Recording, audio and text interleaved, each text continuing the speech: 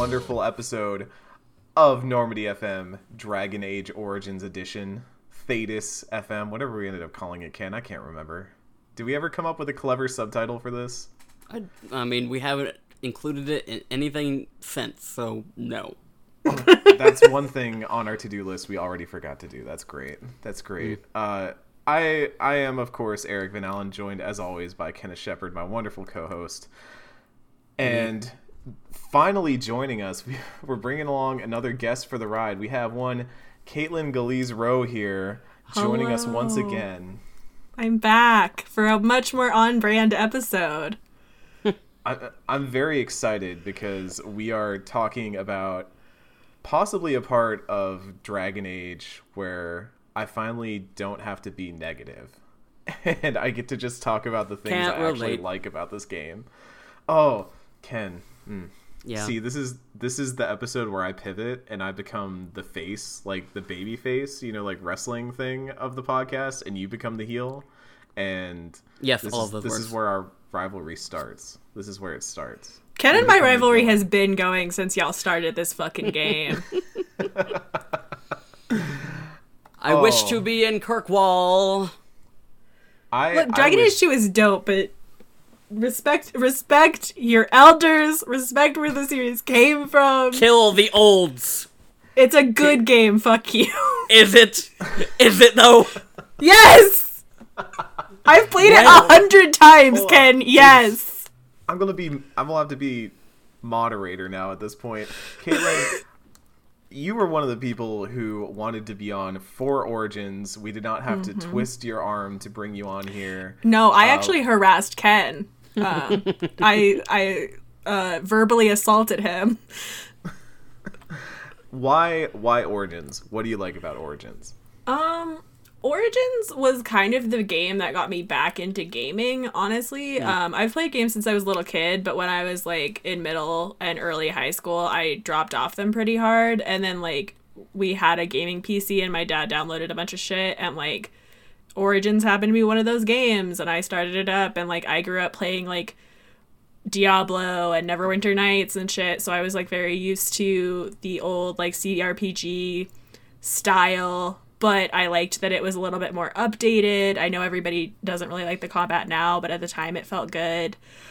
And I just fell in love with the characters, and it was I've always been a fantasy bitch, so having a cool dark fantasy story was really my shit. Also Morrigan's great. I've had a type for a long time.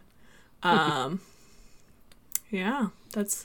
And I just think it's a fun, good story, and I think it's complicated enough while still on its own bullshit that it's a very Caitlin game.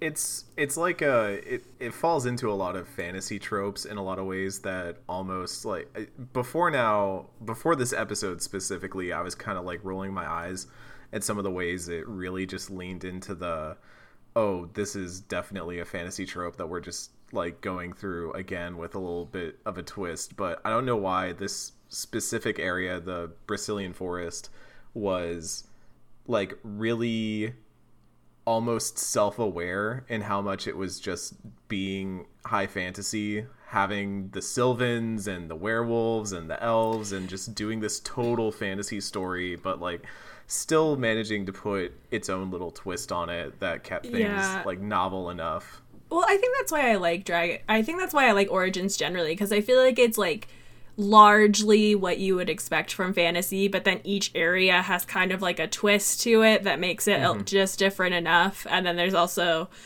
the political machinations that I think are actually pretty solid and interesting. Yeah, I don't know. I dig it. It's still one of my favorite games, and I'm gonna fight Ken to the death. Well, I mean, in my defense, I was at that point, back when the game first came out, because I was in a similar state. Origins didn't necessarily bring me back into games, but I was at the point where the only things I was really ever playing were BioWare games. Mass Effect and Dragon Age were the things that kind of were the things I dragged my 360 out of the closet to play, something on. It's just, I mean, yes, the game is dated in the various ways that it is, but it is more of just I'm not a fan of the way that this game has aged in the context of Dragon Age, and that has kind of been something that I have been harping on for, however many episodes we've been doing this game. And a lot of those same issues I have really felt very pronounced in this section, but we'll get to that later.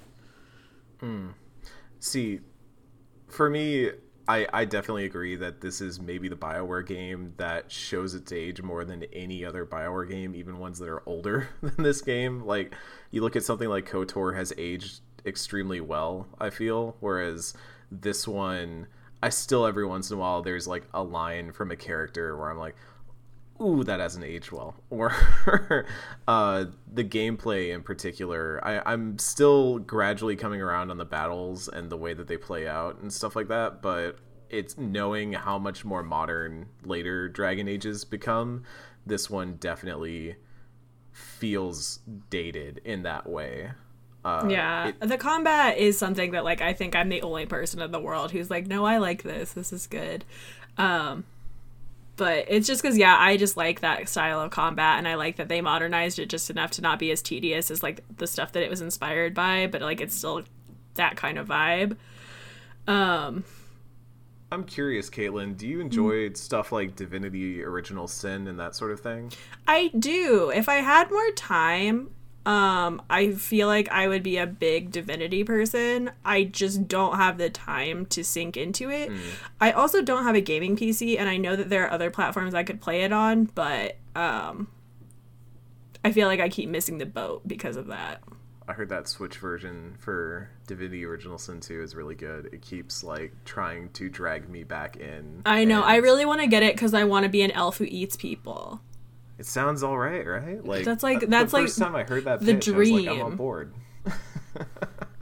So, and for the listeners at home, if you don't know, and for some reason in the world of Divinity, elves have the ability to, like, sense the past of something if they eat a piece of it. It's, like, weird, but basically you can, like, eat a corpse's leg and then be like, I know how they died, which is kind of the plot of iZombie, but it's I like that show too.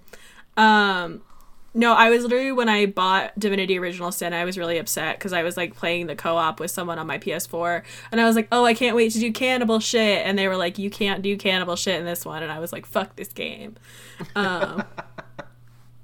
But that's another fun Caitlin fact, along with the monster fucking, is if you let me be a cannibal in your game, I will be more into it.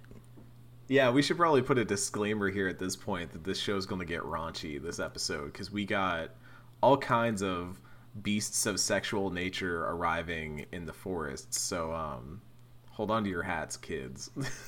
Or maybe don't. Maybe leave, kids. This is not the children's episode. I don't think that I should be approved for children. Are there children ever listening to this podcast? If you're children, please write us. Please send us an email and tell us why you're listening. Please unsubscribe. Yeah. We're doing market research right now. We're trying to figure this out. So we're going to the Brazilian forest, which is kind of starts out unassuming. We don't need to talk about the Loghain and Nora scene, Ken. I'm skipping over that part of the notes because it's just Loghain being a dick, which I don't know. At this point, the Loghain stuff feels like it kind of falls into the background because it's like, if y'all ever saw Inspector Gadget, there's that dude that always hates Inspector Gadget, and he's always, like, setting up the plots to stop Inspector Gadget. And that's what I think Loghain is in these scenes, is you just see him off in the distance like, oh, another one of my plans has been foiled. Oh, I'm so bad at this. How do I keep not getting this Grey Warden? But Ken, I'll bring this up now. You have slept with Zevran. Yep. How did that go? Real quick is how it went. I don't know. So he's a rogue, you know. It's. Yeah, I mean, he's always going. Get in, get out, get the bag. Yeah. So everything that I said about him last week, I was kind of like warming up to him. Like, you know, his intro is very funny. He makes an impression very quickly. It all just kind of went away, like, basically as soon as that scene was over, because you can get into his romance fairly quickly, like I said then, and you can get into each other's tents also fairly quickly. And I don't know, like, everything now is just about how horny he is all the time, and that's, like, a little tropey in, like, really kind of gross ways, like the depraved bisexual trope, which I'm super not into. And it's just, like, and there's also, like, weird, I don't know whether to call it pacing issues, but, like, if you're gonna make a character whose romance is kind of meant to be accessed very quickly, and that's kind of, like, the crux of, I guess, like, the starting of your relationship, it's weird that it's immediately using the L word, like, real quick. And I'm like, we have known each other probably, like, a day's worth in game time, and I don't know, like, it's a thing that I've noticed over, or at least I remember it more in Inquisition than I do 2 necessarily, but where relationships can seem very front-loaded, and they want to do that because they want your relationship to be an ongoing thing throughout the game, instead of, like, you know, the light at the end of the tunnel, like it is with Mass Effect.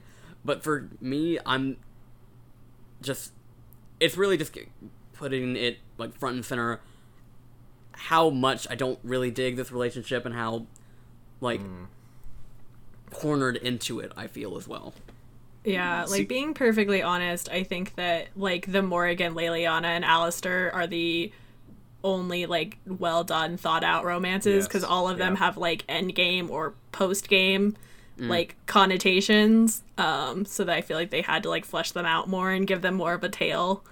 But no, yeah, I was gonna say my experience so far with the Morrigan romance has been extremely good. Beyond that one really awkward sex scene, which, again, sign of the times, I guess. But I've been real. I was going to bring it up at the end of the podcast, but I got to the parts of her story where she gives you the ring that was supposed to be used by Flemeth to track Morgan, and she gives you the ring as kind of a way that she'll always be able to track where you are, and it's a very, like, sweet moment where I'm like, oh, that's nice. And then later on, once I finished this mission and went back to the campfire, she brought up all the grimoire stuff, and she finally gets into the stuff where, for those of you at home who have not played the game, you find out that the grimoire we found in the Circle of Magi is basically Flemeth's cookbook on how to keep making bodies for herself to stay immortal. Or she's already immortal, but it's so she stays eternally youthful. Yeah, a body snatcher. Yeah. And Morgan has now discovered this and is like, hold on, I'm being called. That's going to be great podcast content. We find out that Morgan's like, okay, that's not good.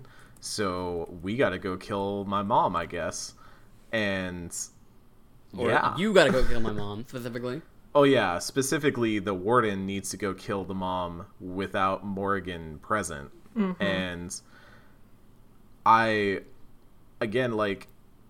know this stuff happens, obviously it's like a loyalty mission, it's like a side mission, it happens whether you are romancing her or not, but I thought that being in a romance with her ended up making it this, like, really interesting thing where I was like, are you sure there's, like, no other way than like killing your mom? Like, are we going to talk about this? And, like, there's just a little bit of an extra tie to it that just adds so much, and it sounds like Zevran just doesn't really have that, which kind of sucks. I mean, Zevran, how often does he show up later on in other Dragon Age games even? I mean, he shows up briefly in 2. Yeah, and then in Inquisition, he's the only of the 4 that is not actively in the game. And so the weird thing, and I might be misremembering, but I'm pretty sure Zevran doesn't have an equivalent quest. He has an encounter later in the game that's kind of determined by, like, whether or not he likes you and how that all turns out. Just generally, like, there's not the same ties to him that there are with all these other characters. And that's not even just the romances. Like, everyone else kind of has their own sort of side quests and things like that, but Zevran gets kind of railroaded into just the main plot, and I mean, that payoff can be kind of interesting in the ways, and we'll get to that. I think it's, like, again, near the very end of the game. Yeah, but it's in, like, Denerim. Yeah, so. Interesting. But we do have things to do in the camp. We head in, and a Dalish elf tries to stop us, who we're obviously here to see the elves and get their help in the upcoming big fight against all the Darkspawn. You noted here you were wondering if it was different for me because you were playing a human mage, Ken. I'm playing city elf origin.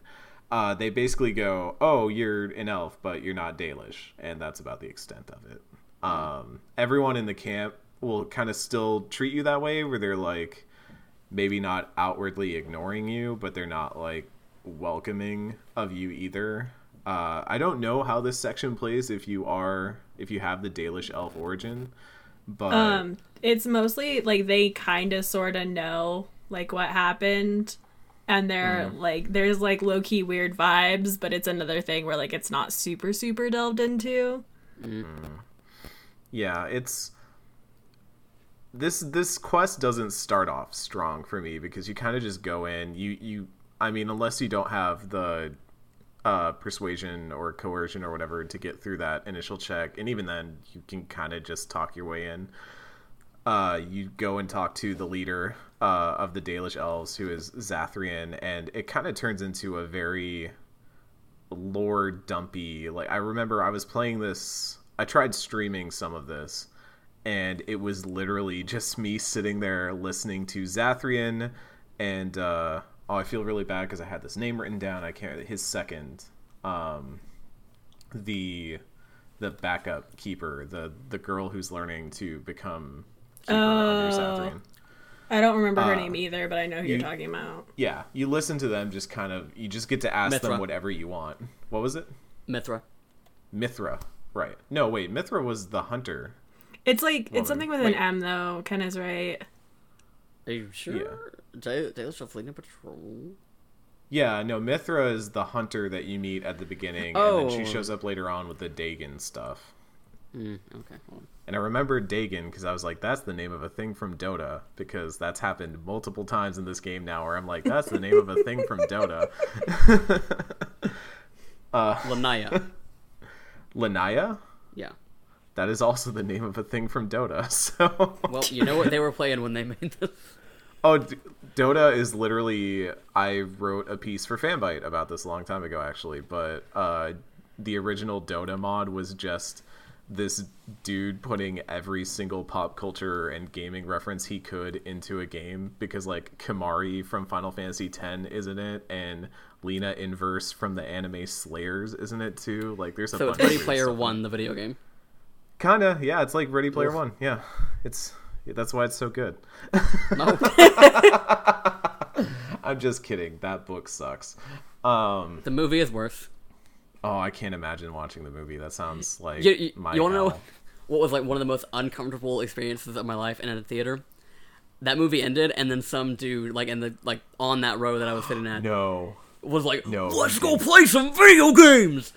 And I was like, "I'm about to throw my Oh. PS4 in a fire." I thought you were gonna say he stood up and started clapping. Oh, 'Cause he that's was like in the middle of saying all that.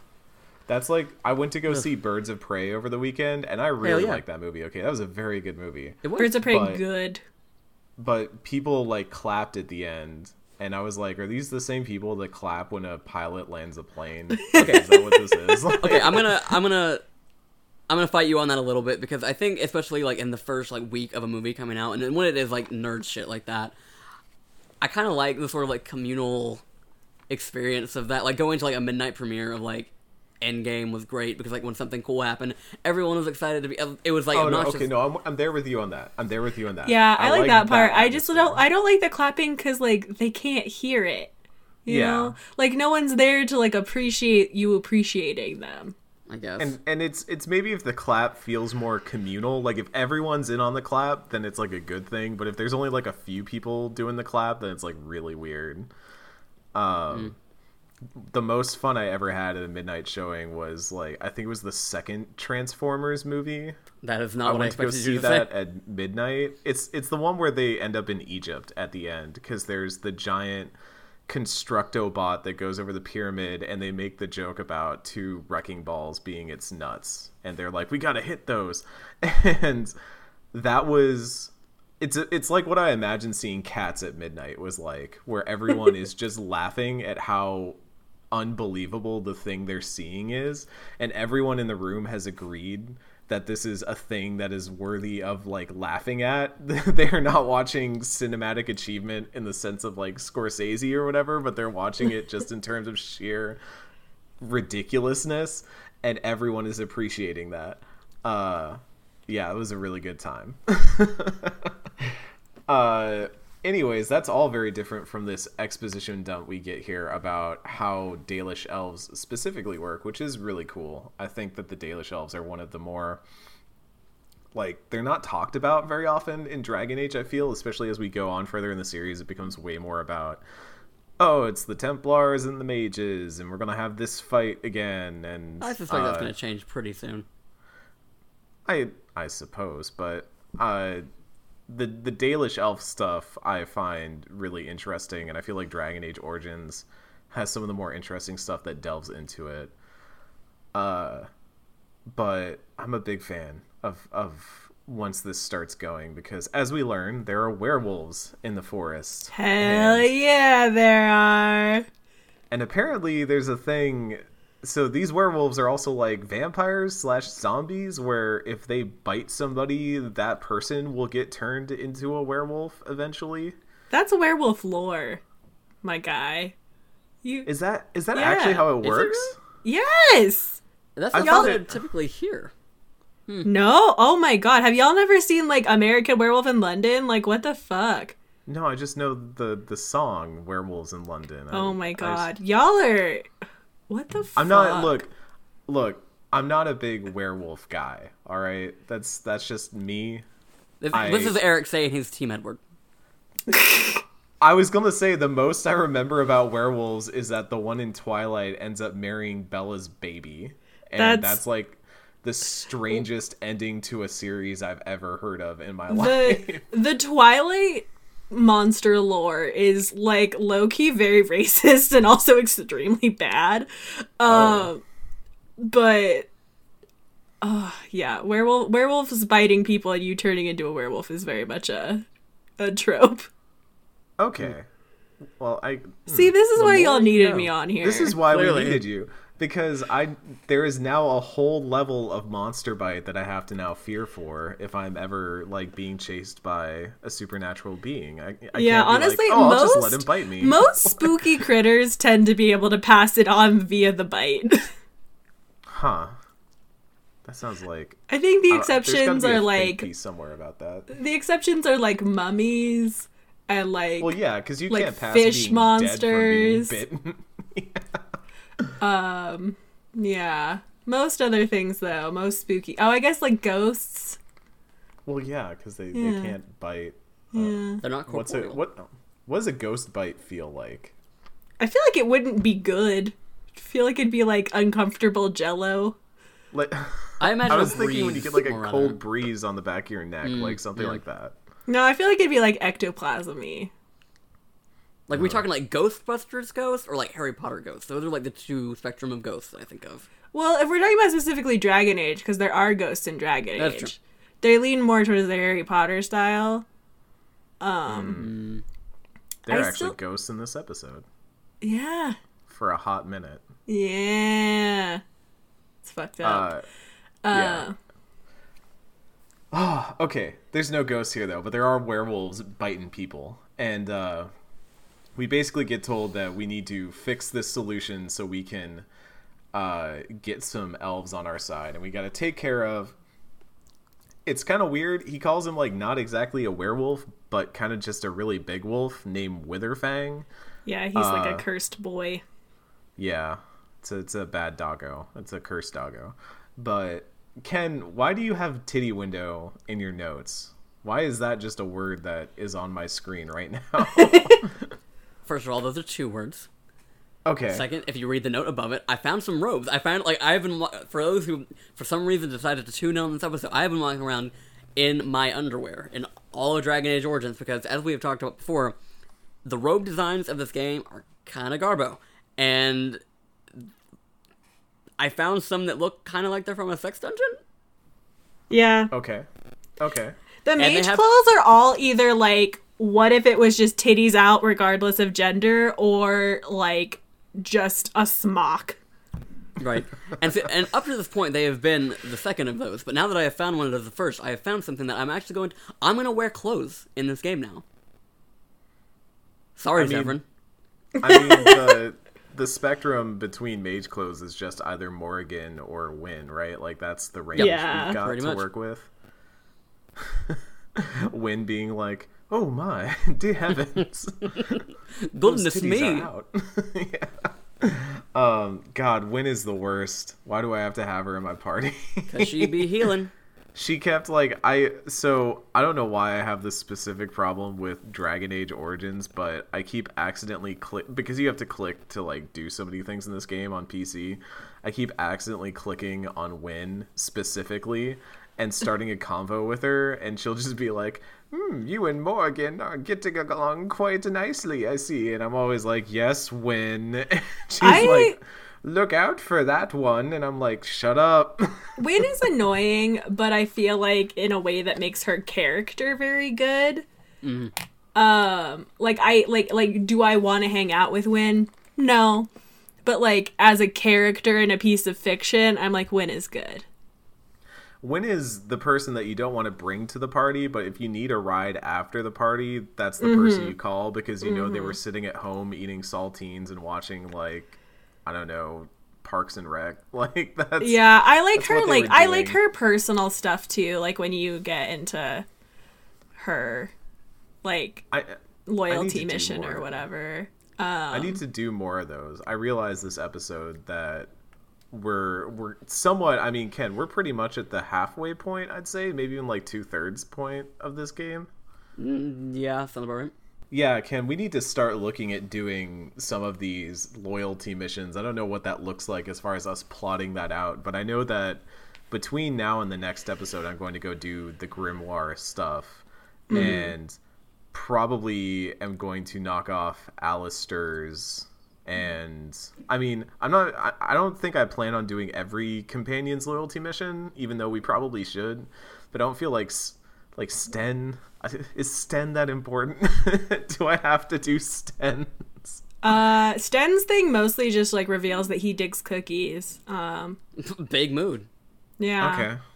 I Common think ground. Sten's is not great. I think Wynn's is good. Alistair's is kind of the one that sad. I know is pretty important. Like, Yeah. Liliana will actually change her personality or whatever. Yeah, Alistair's will change his personality too. And then Morrigan's, spoilers, you just fight a big dragon. I mean, look, I'm all about fighting big dragons. That's what we're here for. It's in the name of the game. It's true.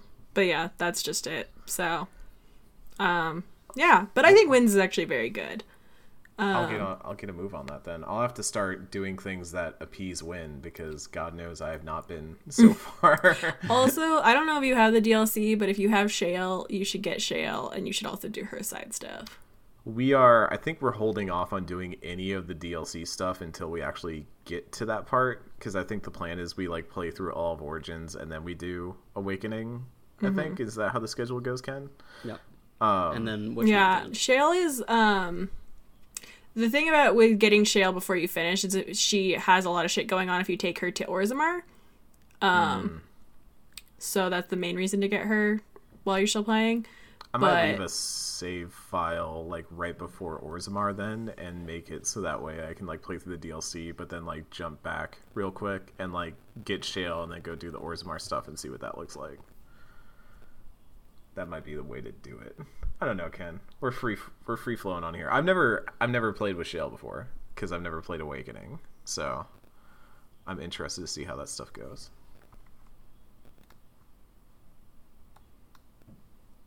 Yeah, I dig, like, that's another one of the things about this game that I like. It was a lot of the first time that I got to see, like, that your actions would have impacts on your companions, like where they get mad and kill you, or, you know, whatever.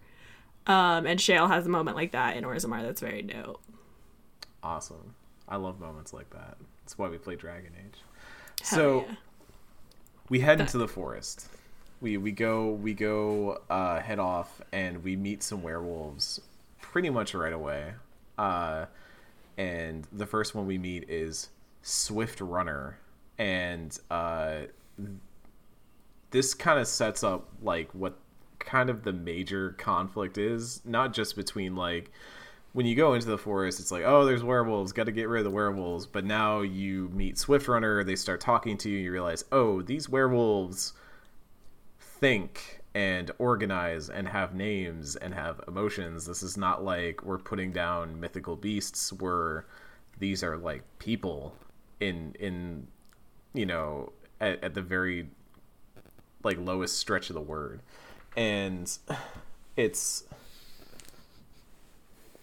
I like this stuff with it, because first of all, you can fight him if you want, but you can also like persuade your way out of it. But I also just like the way that the werewolves are set up immediately to be like, hey, we know we're cursed, we know this is messed up, but you need to turn around. This isn't your conflict to get involved in. And I kind of like that right out the bat, that they're just like, yeah, there's conflict going on here. Why are you trying to butt into it? Ken, how did you feel about this stuff? So what was interesting to me, at least at the outset, was that like you don't even get the introduction, quote unquote, to them until after you've had to fight them. So you have this moment where like they just come fucking running at you, and like they're, I mean, even for like, okay, an 11-year-old game, like they're kind of scary in like the way that both they look and that they're animated. It's like it is like a moment of shock to like suddenly be run at by these wolves, and then I don't know, like that was an interesting thing to me, at least from that perspective, like that they don't make it a cutscene when you're first introduced to this harmful, scary thing. And so like you're like in the thick of it right at that intro. There are a lot of moments in this forest, at like this whole level like that, where they could have easily done some sort of cutscene that would have just been like, here's this big monster you gotta fight, but instead they just let it play out in the game engine. And I think the first few times, like with this werewolf here, and then a part later on, I was just like, oh, they probably just did that so it didn't cost extra money, because cutscenes cost money. But one specific point that we'll get to in a little bit, I was like, wow, this actually worked incredibly well, because they didn't make it a cutscene, because they didn't try and turn it into this thing where it was like, let's make a huge giant deal about it. Like, they just let it play out normally, and you just have to deal with it, and you're like, oh god, what's going on now? So I see that. Caitlin, break down the werewolves for me. Give me the werewolf takes here.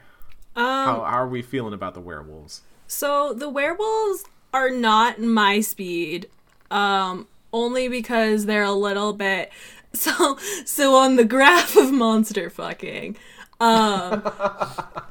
I now have to make this, but they lean a little bit too much towards the physically mask presenting and also furry vibes for me personally. Nothing wrong with either of those things, just not my jam. Also, their voices really are not good or fun. They constantly sound like they're in pain, which is canonical that they are, but it's not sexy. I do like the werewolf story a lot, though. I like Swiftrunner.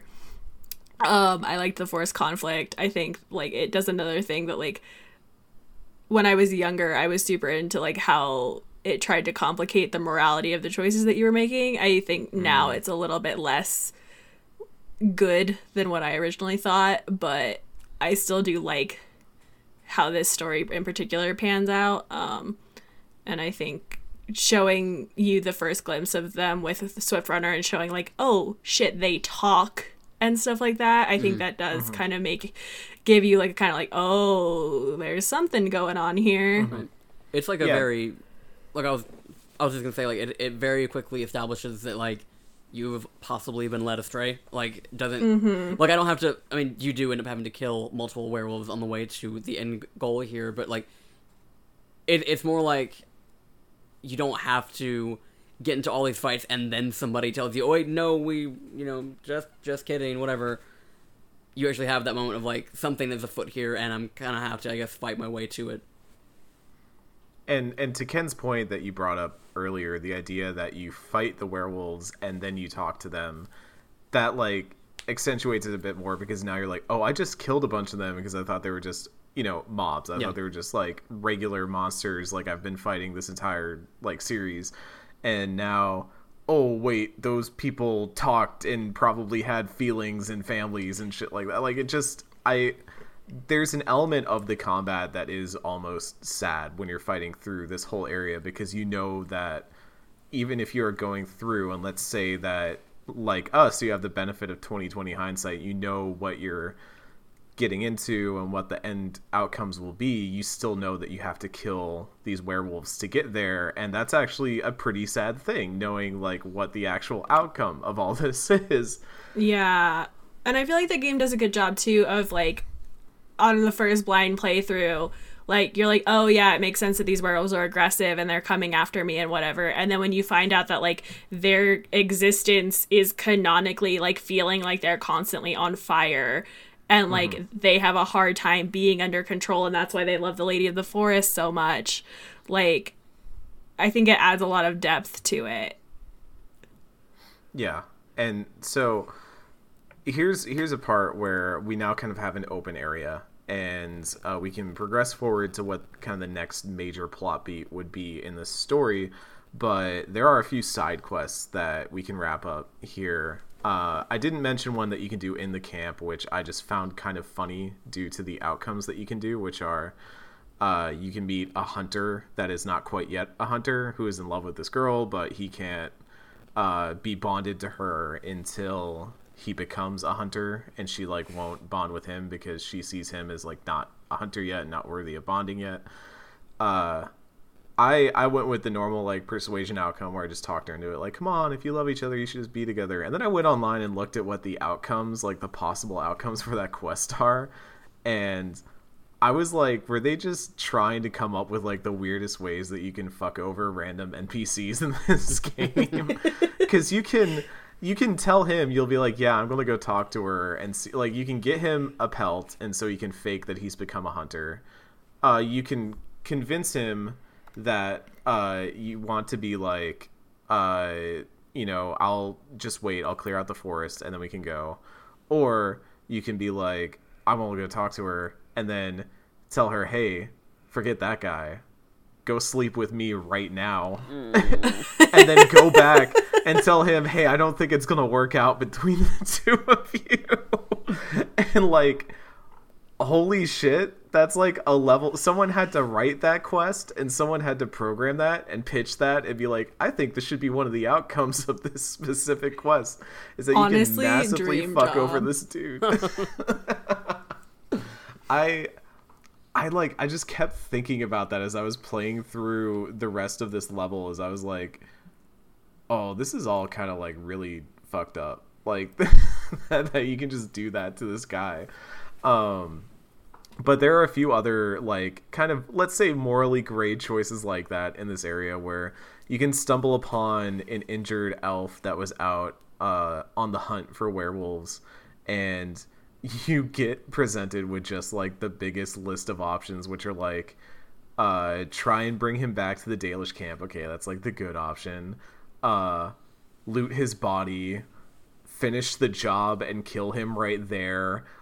Like, leave him for the werewolves. Like, there's some messed up stuff that you can do in this forest that's like really out there. And then the most like pressing to the one that we're doing here is you can come upon an injured werewolf who you find out is the missing wife of a hunter that you met in the camp. And they basically beg you to kill them. They say like, tell my husband I died, give him this scarf to remember me by, and please just stab me to death. I don't want to live anymore like a werewolf. And again, if we know the outcome of this quest, that's actually a pretty sad outcome of the quest. And I looked up what happens if you like skip completely by it, and it even leaves that like completely ambiguous as to whether that gets resolved well or not. So, man, I guess what I'm trying to say is, with all these side quests and stuff, they do a really good job of making this forest really fucked up. Like, Ken, how many of these side quests did you do? And like, what sort of stuff did you do? Not a whole lot. The main one that did stick out to me was the one about the wife that was like, please kill me and take the scarf. I don't remember, like, I think if you tell her that you're not going to kill her, doesn't she try to fight you so you have to kill her? Yeah. Isn't that how... Yeah. It's like... I mean, like you said, it's just a very sad, like, chain of missions here. It's kind of... This whole place is actually, like, kind of really depressing. Just overall. It's not a happy forest, but I found that I ended up liking that because the thing I ended up liking about this mission overall, and the reason why I brought all this up, is that it was one of the first times where I felt like I was not getting the quote-unquote best option easily presented to me all the time. Because, like, Circle of Magi, you know, you pretty much just go and try to save the mages and then don't lock the mages back up again later. Like, you can basically default your way through the Circle of Magi and you're going to get the option that has the least amount of bloodshed, and the only way you can get, like, worse things happening there is if you try to take an overly aggressive approach to things. Or if you play through what's it called? Redcliffe first. Yes, that too. And the same thing with Redcliffe. It feels like you have to kind of go out of your way for things to go wrong. And in Redcliffe, you can, like, maybe you haven't done the Circle of Magi yet, and you don't think to do that first when they kind of give you the option of saying, like, hey, what if you went to go talk to the Circle instead, and then went and did that and came back. But this kind of felt like the first area where I was like, okay, no matter what happens, like, bad things are going to happen, and I have to decide which one of the bad things is going to be the outcome that I'm okay with. And I just ended up really liking the story here a lot more. And I know I mentioned previously that a lot of, like, my hangups were that I didn't feel my origin was playing in. And again, I don't feel like my origin played a major role in the story either. It just maybe colored some flavor text at different points. But I like the story of the forest a lot. As we move along, we meet a rhyming tree. Okay, so this is the part that I was talking about that was really cool that they kept it in game. When you are wandering along and all of a sudden a fucking tree comes to life and starts trying to beat the shit out of you. Oh my god, I completely forgot that was, like, a part of this game. And I think I was using the guide because I was trying to remember which option I wanted to use to get past the barrier. And it was like, go up ahead and go past the aggressive Sylvans to talk to the Grand Oak. And I was like, oh, a Sylvan. I don't remember what that is. That's like a druid or something, right? And then a tree comes to life and starts trying to punch the shit out of me. And I'm like, oh god. the I don't remember what they're called, but, like, the Sylvans that are, like, specifically, like, dead trees that came back to life also have, like, a really fun kind of fucked up mechanic where, like, you know how you can, like, magic can do friendly fire in this? If you do a fire spell on one of those and it touches one of your companions, it can set them on fire. Excellent. Yeah, it's very chaotic. See, and again, this whole section, I was kind of surprised at the amount of enemy variety there is, because you fight werewolves, you fight darkspawn, which are just, like, hanging out, and also, like, considerably strong darkspawn, like one of the ogres or whatever they're called shows up just out of nowhere, like, hey, what's up, buddy? Remember me? I was a boss. Well, now I'm just here to mess you up. Like, and I think all right. I was gonna say, like, on that note, like, along with all the variety of stuff that's in here, it's also stuff that's not repeated elsewhere. Like, it's not, and a lot of this, I mean, to the best of my memory, I don't think a majority of these sort of, like, factions of enemies come back in Dragon Age 2 or Inquisition. And so it is, like, a weird sort of, like, microcosm of, like, part of this game that just never really expanded outward. But it lends itself to making this forest feel very memorable and unique, because you're not just fighting the same, like, oh, it's Genlux and Herlocks again, oh boy, like, you're not fighting the same enemies that you've always been fighting, or, like, in the tower you just keep fighting the same undead soldiers over and over and over again, whereas here, from all the way from the forest through to the ruins, like, there were constantly new enemies that were getting introduced and forcing me to, like, change the way that I was approaching things. So we get kind of our choice here of how we want to get past. There's this magical fog barrier that's preventing us from moving closer to where the werewolves are.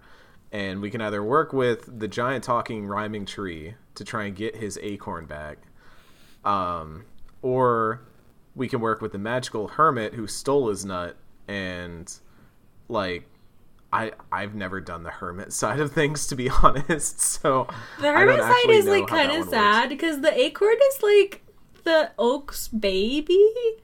Yeah. And he like talks about it like it's his baby, and then the hermit dude is just like, I'm just some kooky fucking old mage who was like, fuck you, tree. It's kind of a bummer.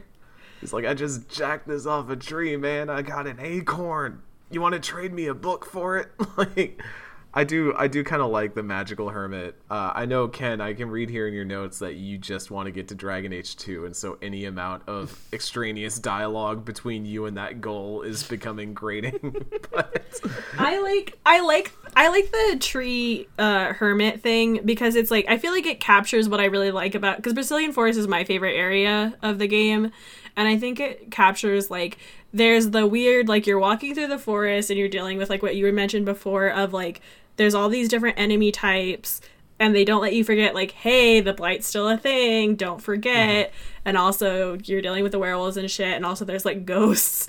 But I like it because, like, it is slapstick and weird and kind of campy, but then as you dig into it more, you kind of realize, like, oh, this is actually, like, pretty fucked up. Like, this tree basically got, like, its child got kidnapped by this, like, shitty dude. And it's just, yeah, like there's like a dark undertone to it that I think is actually very good. Yeah, there's so much plot that happens in like the seams and the cracks and the crevices of the forest. Like, you have the actual A plot that you're progressing along, but there's so much that's happening on the side, like over there, over here, that makes it really interesting in its own way. Ken, did you want to say something? Sorry, I thought I cut you off for a second. No, I just tried to steal from that dude, and then he attacked me. Then I took the acorn, and it was chill. You didn't even try to trade him? You just killed him? I murder the shit out of him every time. What? Yeah. Don't be a tree napper! Yeah, and he's just a dude, man. He's just hanging out, you know. Don't steal people's children. Look, we all steal things that we later regret, okay? Have you stolen a child, Eric? Eric, how many children do you have in your basement right now? I don't have a basement, so that's... I don't know how to answer that. I think that's the issue. That's the linchpin of not being able to answer that question. Don't have a basement. So...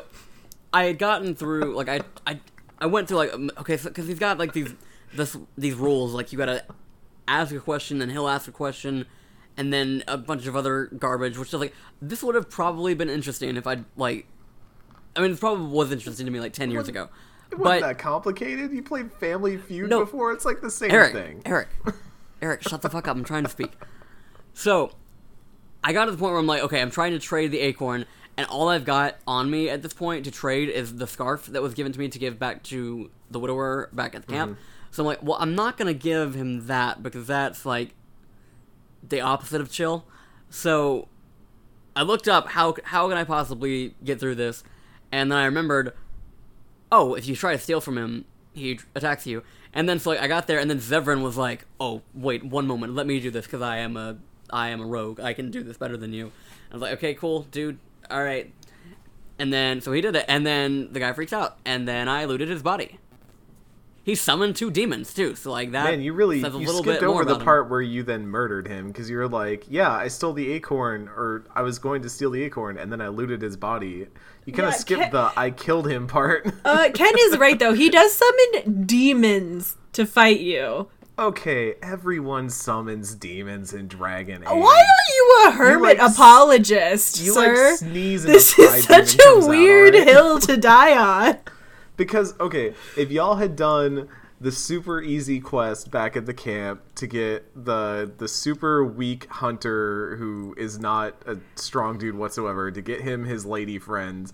He would give you a book that's completely worthless, but you can trade it to the hermit and he'll give you the acorn for it, and you settle this thing peacefully, and everyone's happy. I will not play him to be happy. Matchmaker to the heterosexuals. Also that. Also, I don't want the tree napper to be happy. Big mood. Man. Okay. Tree rights. Fine. We stand tree rights in this house. It's probably better y'all's way, because it seems like the Grand Oak didn't care much about the baby acorn if it's just getting stolen by some crazy hermit dude. So I don't know. Doesn't the oak specifically say that the dude like took it while he was asleep or something? Do trees sleep? Apparently, I think magic trees do. That sucks. You get to be a magic talking tree, but then you have to like take naps. That seems like a bad trade-off. I mean, we have to be living human beings, and we still have to take naps. Yeah, but we're not trees. Like, can I at least get upgraded to tree if I gotta be, like, taking naps and stuff? That's what I'm saying. If I didn't have to eat anymore, but I could just take naps, I would take that trade. Yeah, that sounds alright. You get to, like, photosynthesize. Yeah, cool. I would absolutely trade photosynthesis for sleeping. That's what I'm talking about. See, that's what we gotta get on. That's what scientists gotta start doing for us. Make me a mutant. For those of us who aren't hermit murderers, we get through the fog peacefully. We all get through the fog using that like magic branch that he gives us that lets us walk through the fog, which I thought was kind of fun, because I was like, why does he just have this like piece of branch lying around that will magically get us through the fog? But whatever. We run into more werewolves. We fight them a little bit. And then Witherfang shows up and basically says, like, hey, back off. And they all run inside their little cave ruin mess. And it's at this point that it, like, kind of turns into this, like, really typical fantasy dungeon sort of situation where we're just kind of going through rooms that all have traps and stuff like that. It was weird, where I was like, wow, this is just, like, a straight up, like, a D&D dungeon. Like, the inspiration here is like very straightforward, but it's where we get more enemies. We get some undead soldiers, we get some super creepy giant spiders. Was not a fan of that, did not like that. Let's get rid of those. We fight a freaking dragon like that just comes out of nowhere. That was also one of those ones where it's like, it's not a cutscene, you just kind of hear the roars as you go closer and closer to the bottom, and then all of a sudden you're like in this room and you're like, this looks like a boss fight room, and then a dragon descends and you fight. It's like a baby dragon, but you know, still a dragon. And then Ken, I wanted to ask you real quick, because I actually had this problem come up. How has your inventory management been in this game so far? I've been throwing stuff away just because I don't really. I don't, cause like I have a propensity to stockpile stuff in other games, but when I'm not actually using and like changing around a lot of stuff, I notice that I've got all this stuff, but like when I try to pick up a potion, something I will actually use instead of all this random bits of armor, I'm like, okay, I should probably be like more proactive in both getting rid of the stuff I have now, but also just not picking up and looting bodies when I don't need to. I stopped looting bodies in this game basically altogether, unless it was like a named enemy or something, because I find that my backpack is just full of these things that I think will eventually be worthwhile, like different crafting components and stuff like that. But then I never actually craft anything, because I've really just either bought or picked up weapons that have kept me going through the combat and all that. Like, I've never really had to upgrade much in this game, and I feel like I'm running into a lot of the same stuff that I did with Mass Effect 1, where it just feels like I have a bog of loot that I don't care about, but I feel this weird need to hold on to, even though there is no like rational need for me to hold on to it. So I don't know. For some reason, I feel like I remember later Dragon Age games being better about this, and I can't honestly speak well as to how much I remember of how those games play out, whether they handle stuff better. Like, I'm not using poultices at all or lyrium potions. Like, everyone's pretty much topped off all the time without the use of those, so I don't feel the need to use them. I don't remember if other Dragon Ages did the same streamlining in that respect of, like, the inventory and the amount of stuff that you pick up as compared to, like, Mass Effect 1 and Mass Effect 2. I honestly cannot remember. Caitlin, how do you feel about inventory glut in Dragon Age? I'm a hoarder in like every game I play.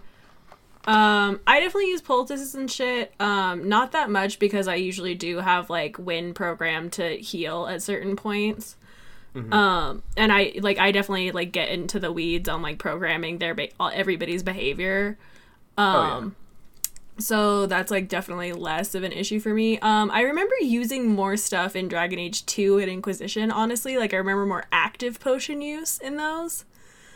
But it has been a minute, so maybe once I get there I'll remember, because I want to say like by the time Inquisition rolled around they had a system where you just had red potions and blue potions and you just used them and they would just give you the benefit, and it wasn't like this thing where you had all these different tiered versions of poultices and stuff, but you just had the good stuff for each like side of the bar you needed or whatever. But it's been long enough since I've played Inquisition that I can't remember it off the top of my head, which is weird because I spent like 60 to 80 hours of my life playing that game and I can't remember something very specific about its combat. But yeah, it's just like it is. I mean, you're right, it is just like it doesn't have the tiers, which I kind of like the tiers better just because like again, like I'm very into like customizing their behavior, and I think Origins did the best job with that.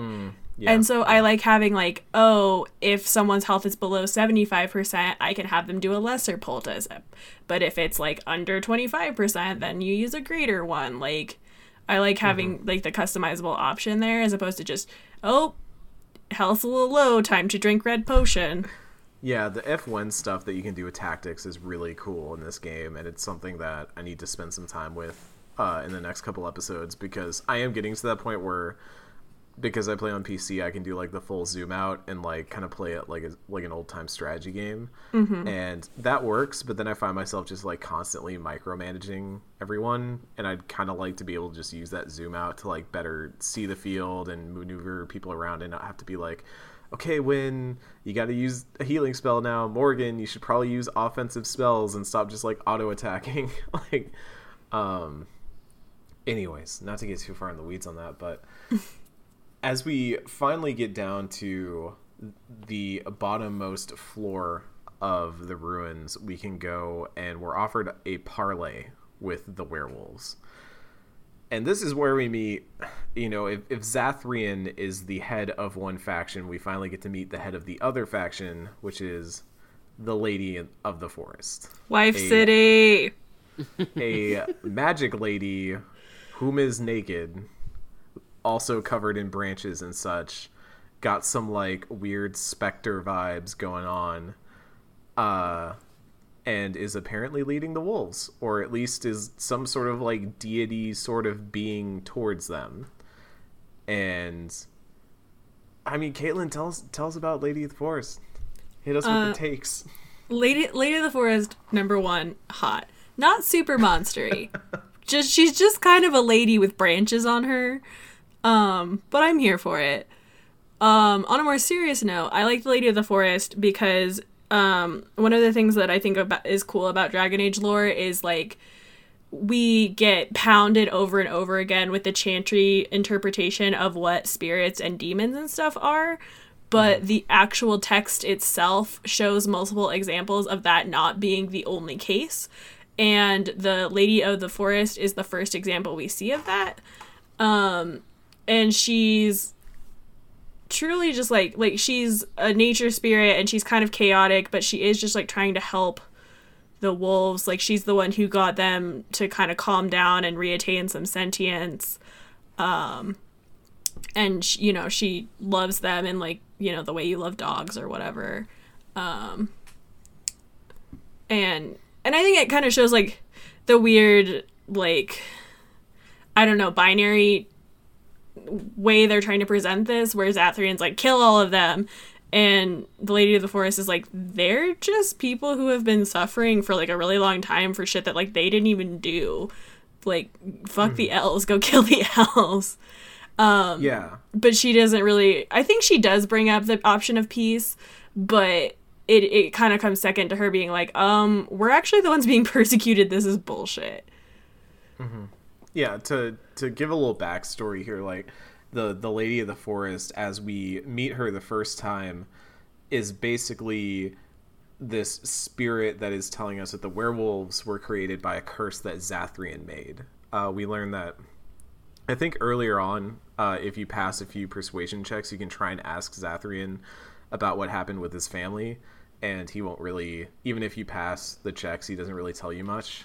But it's at this point that we now learn that Zathrian's son and daughter were taken. I believe it was son and daughter, right? Not wife.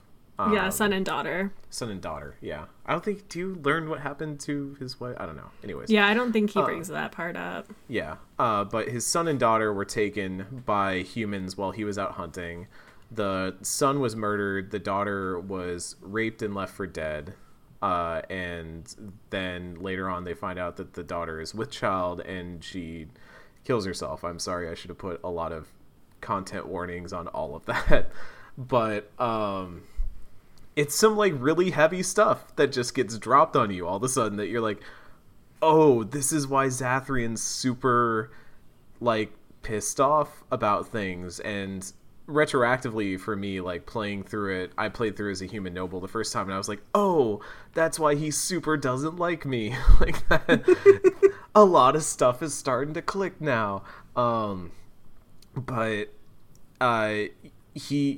the Lady of the Forest basically tells you that Zathrian made this curse of the werewolves to get back at the humans, and this was centuries ago. This was like ages ago. And he created Witherfang and started this curse that has just been plaguing the humans ever since. And that they have repeatedly like written letters to him. Like the Lady of the Forest basically brought in Swiftrunner and all of them and taught them how to be sentient, how to be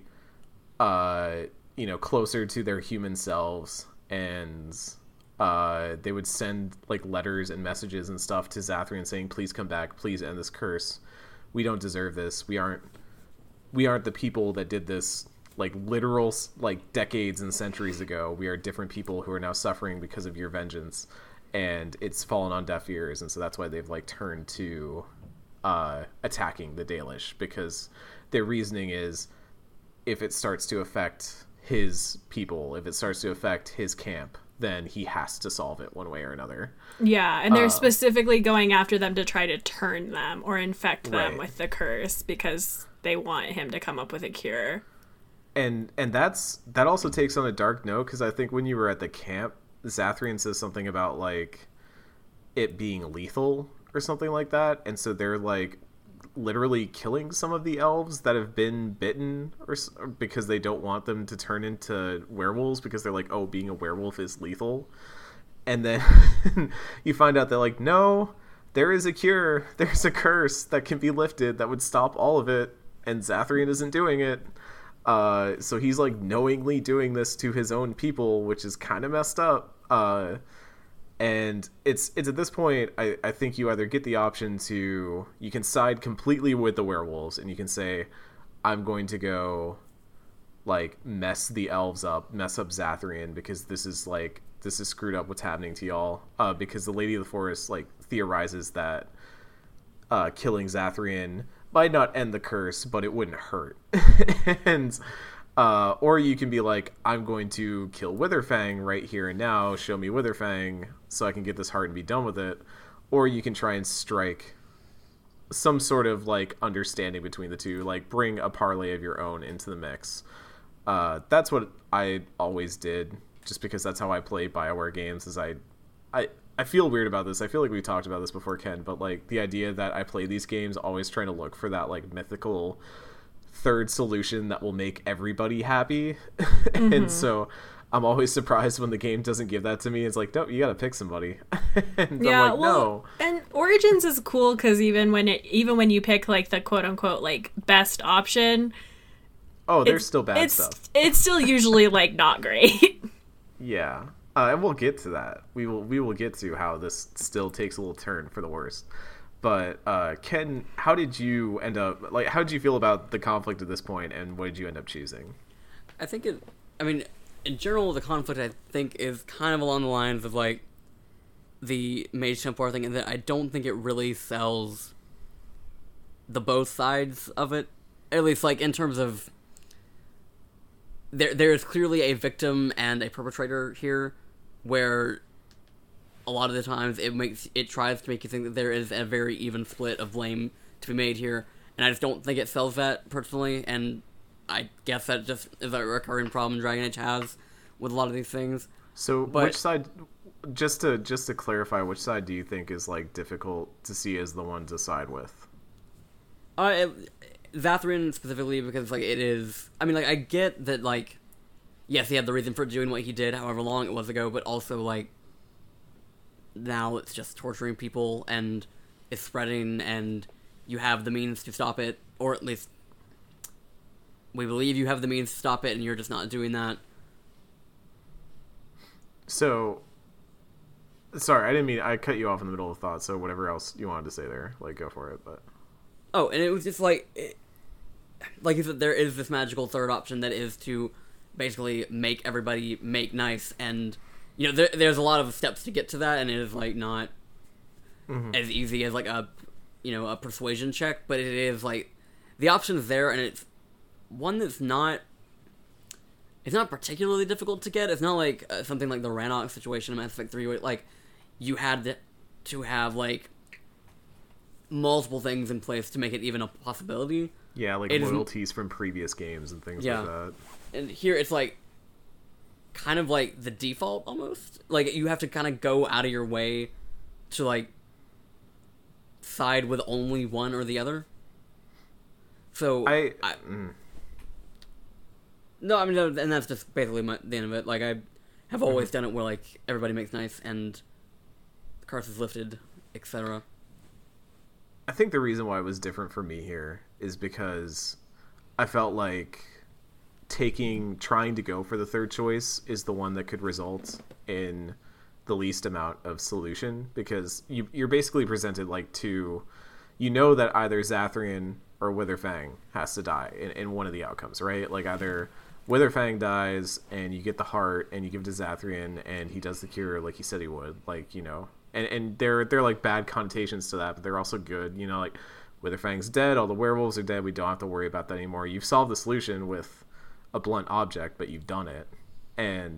Or you go the opposite direction, you go like, okay, what if I just go kill Zathrian? It's like, no, the Dalish are going to try and stop you. You might not know that until you actually get into it, but you can just go kill all the Dalish, including Zathrian, and clear it that way.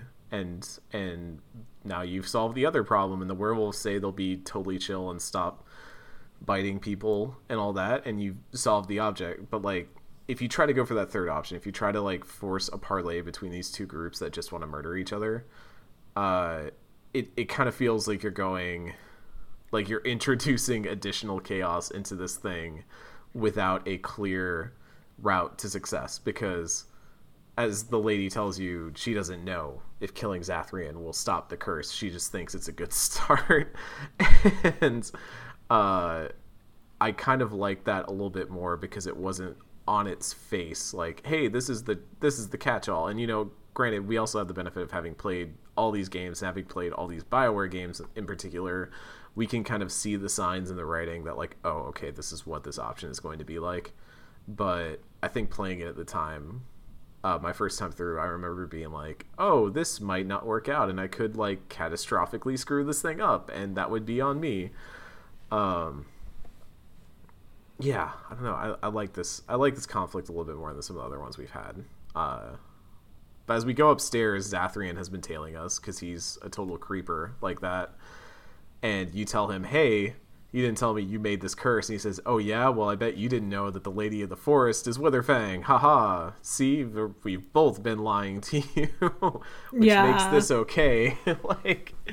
And I like this part because I feel like Zathrian is away from the Dalish, and he's finally starting to show this side of him that you didn't see in the camp, which is like, he reminded me a little bit of Anders, almost, that like angry, vengeful Anders that's like, no, I'm super pissed off and I feel completely justified in doing everything I've done. Like, I had the worst thing imaginable happen to me and I don't care that it's caused the suffering of others, because that vengeance is the only thing keeping me alive, literally and like figuratively. But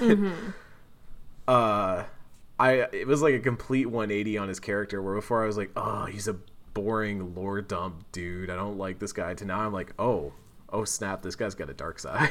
Like, yeah. So we bring Zathrian back down and we tried to make them parlay, and we kind of learned that yes, they are, both the lady and Zathrian are bound to the curse. That's why Zathrian, he's not actually found the secret to immortality that the elves used to have. He's just been kept alive by the curse still being alive. And, well, we end up having to kill Zathrian anyways.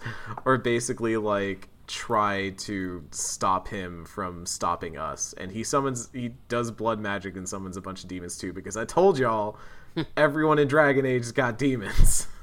Everyone. And it's at this point, once we bring Zathrian down, that we can make the choice and kind of lift the curse. Both the lady and Zathrian fade off into the afterlife, and all the werewolves turn back into humans and run off, and they're like, we're just gonna go try and like do human things now, I guess, and not be wolves anymore. And then you can go back to the elves, and they're like, yeah, that was kind of messed up, wasn't it? Well, I guess we'll help you in the fight against the Darkspawn. Like, and that's, if that's the one thing I had, is that the ending feels a little anticlimactic given everything that happens, because you go back to the camp, and the second in command, who's now taken over as the keeper, is like, wow, that sure was a thing, wasn't it? Woo! Stuff happened. Cool, let's go fight Darkspawn. Like, but overall, I really enjoyed the forest, and I kind of want to get like y'all's thoughts on how you thought everything wrapped up. Caitlin, how about you? I actually really like, I mean, the forest I already said is my favorite part, but I think that the Zathrian and Lady of the Forest stuff is really good. And I totally get, Ken, where you're coming from as far as saying, like, there's clearly, like, someone who wronged people and people who are victims, but I think this story does, like, I think that, so, like, the Dalish are very cool but very fraught because of their weird, like, mishmash amalgamation of being representative of, like, indigenous peoples from North America, but also, like, Jewish folks, and also, like, Romani people. So it's a very weird kind of sus interpretation, but I do think that this kind of captures the impact of that, like, generational trauma that comes from being, like, colonized and, like, attacked and enslaved and stuff, and I think Zathrian is very emblematic of that.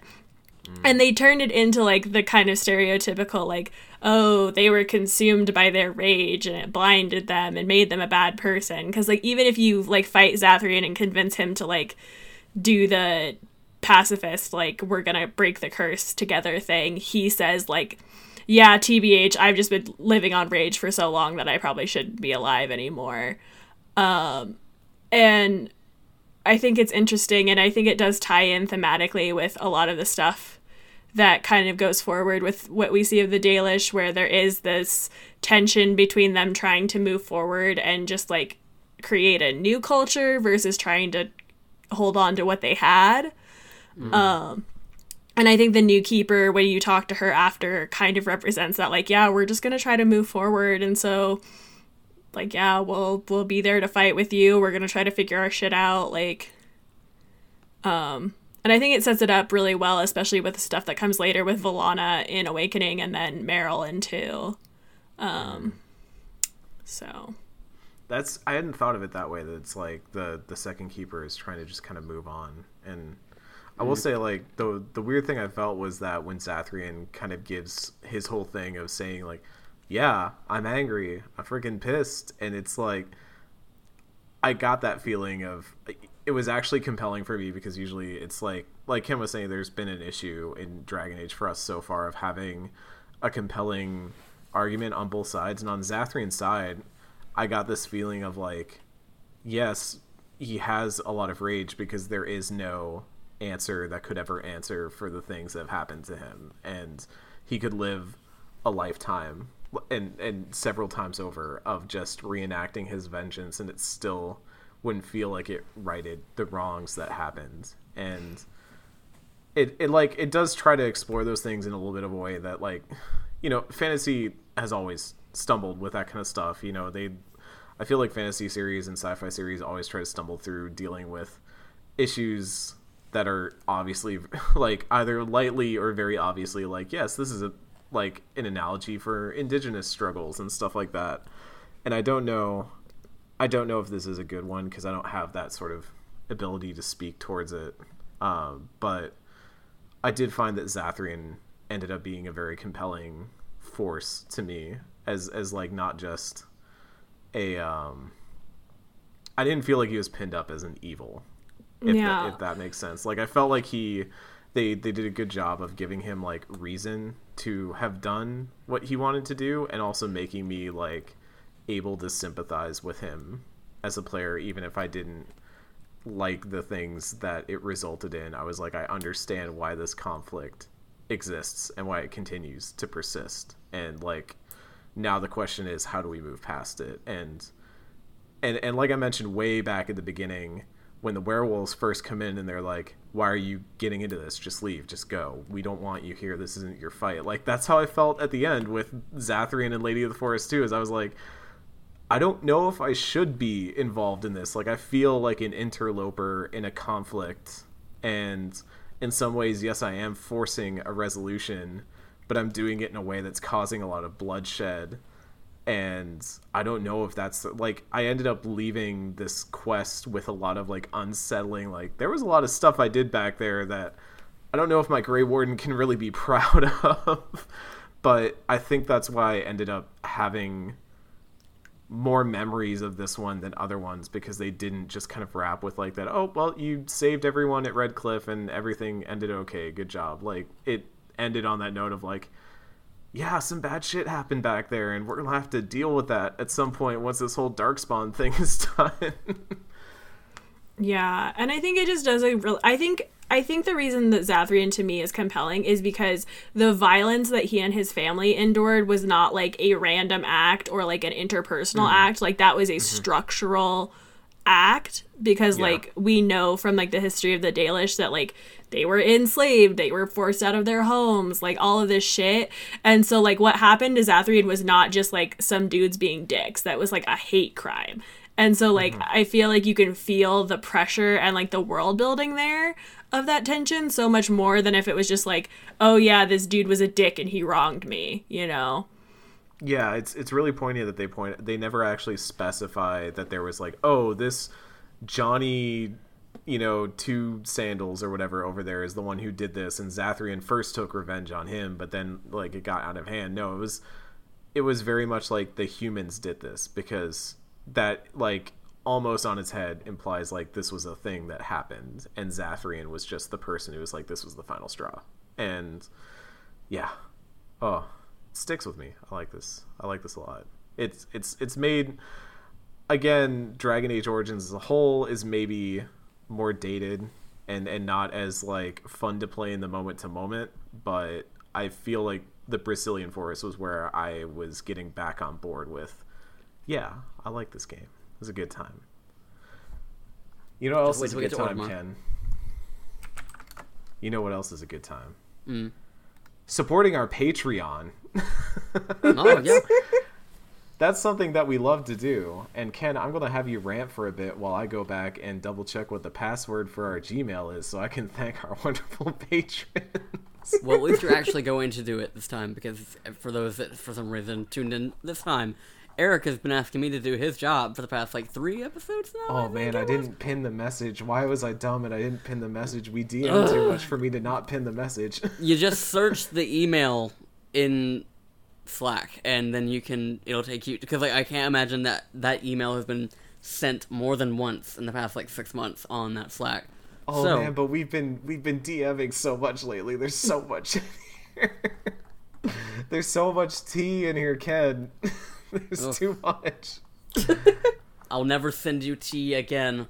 No, this is good tea. I'm seeing this, I'm scrolling by it, and I'm like, oh, I gotta read this again later. This is good stuff. Well, I'm Oh, gonna God. save you some trouble. I'm typing it and I'm putting it right there. There you go, the very bottom. Oh god, now I gotta scroll back. Oh no, there's like a scrolling, like you can just drag. It doesn't work though. It doesn't work. It's What it's are you- broken. What's There we wrong go. with your computer? Okay, I'm there. Don't worry. This is great podcast content. This is what our wonderful patrons who go to our page, patreon.com/normdfm, this is what they tune in for. They want to hear us bicker. They want to hear us. Yeah, like we're Try- 56 episodes in. If they don't know what they're getting into by now, Yeah, frankly, y'all know what you're paying for. You know who is paying right now? Kevin Kulikowski, Chris Johns, Anthony Matthias, and Ginny Wu, all wonderful donators at a high tier. If you want to get your name read out every week, all you got to do is head to patreon.com/normdfm and support at that tier where we will read your name out every week, or just support it all. You know, we like having the support. The more money we have coming in, the closer we get to the higher tiers. At this point, having the extra cash is probably going to pay for us buying some of these video games, because I frankly don't know if I have a copy of Jade Empire. But if you want us to play Jade Empire, you can support us and get us to that tier, and once we finish the long slog that is all of the Dragon Age games, we will play that. Or if you want to just follow us from home, you can head to twitter.com/normdfmshow, where you can find all of our updates, and that's where we put out all of our podcast episodes on various podcast services. You can follow us everywhere. We're everywhere. Normandy FM, baby. Caitlin, thank you so much for joining us Eric. today. We love having you Eric. on. What? we had a whole other thing that we were going to talk about this week. Oh, God. Ken, you gotta remind me of these things. Apparently so. We do. We have a whole nother thing we gotta talk about, though, real quick. We won't spend too long on it, because this is already a pretty long episode for both technical reasons and because at this point Ken has cut off multiple conclusions that I brought about that were not actually conclusions to the episode. We had a special thing happen today that was BioWare related, and as y'all follow along at home know, whenever some BioWare stuff comes up, whether it's talk about the studio, the games, some news that breaks, or even if it's BioWare adjacent, like when Greedfall came out, we like to talk about it a little bit. And today there was an update on Anthem from Casey Hudson that I will just read the salient bits real quick here. The blog post, which you can find at blog.bioware.com, basically lays out that yes, a year ago they were getting ready to launch Anthem. They put it out into the world.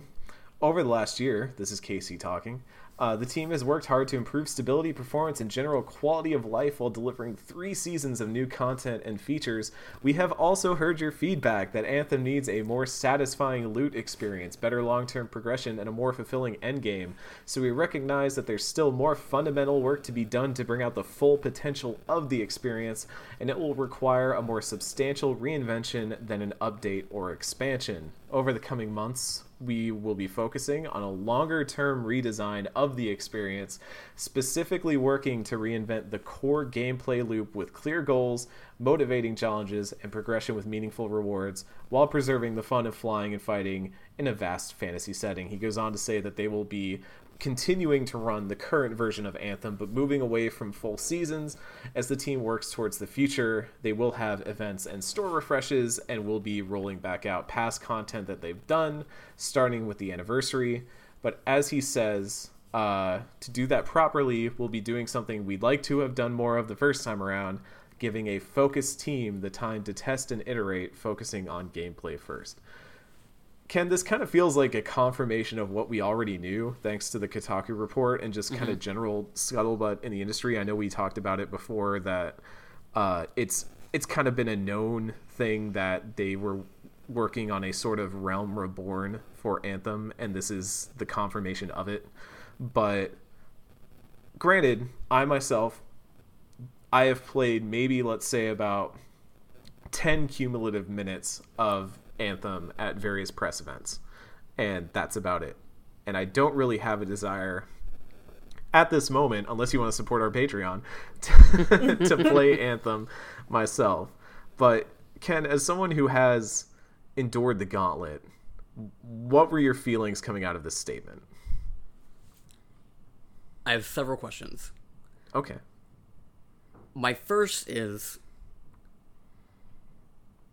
why has it taken a year, like a full calendar year, to have a statement of this caliber?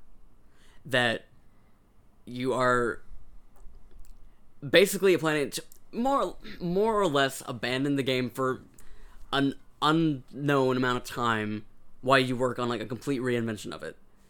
And I guess my follow-up question to that is, who is this for? Because unlike, say, Final Fantasy XIV, which is, like one of the great comeback stories of the industry, I don't know anyone who is like that invested in the success of Anthem and like the furthering of that game. And that game costs $10 now.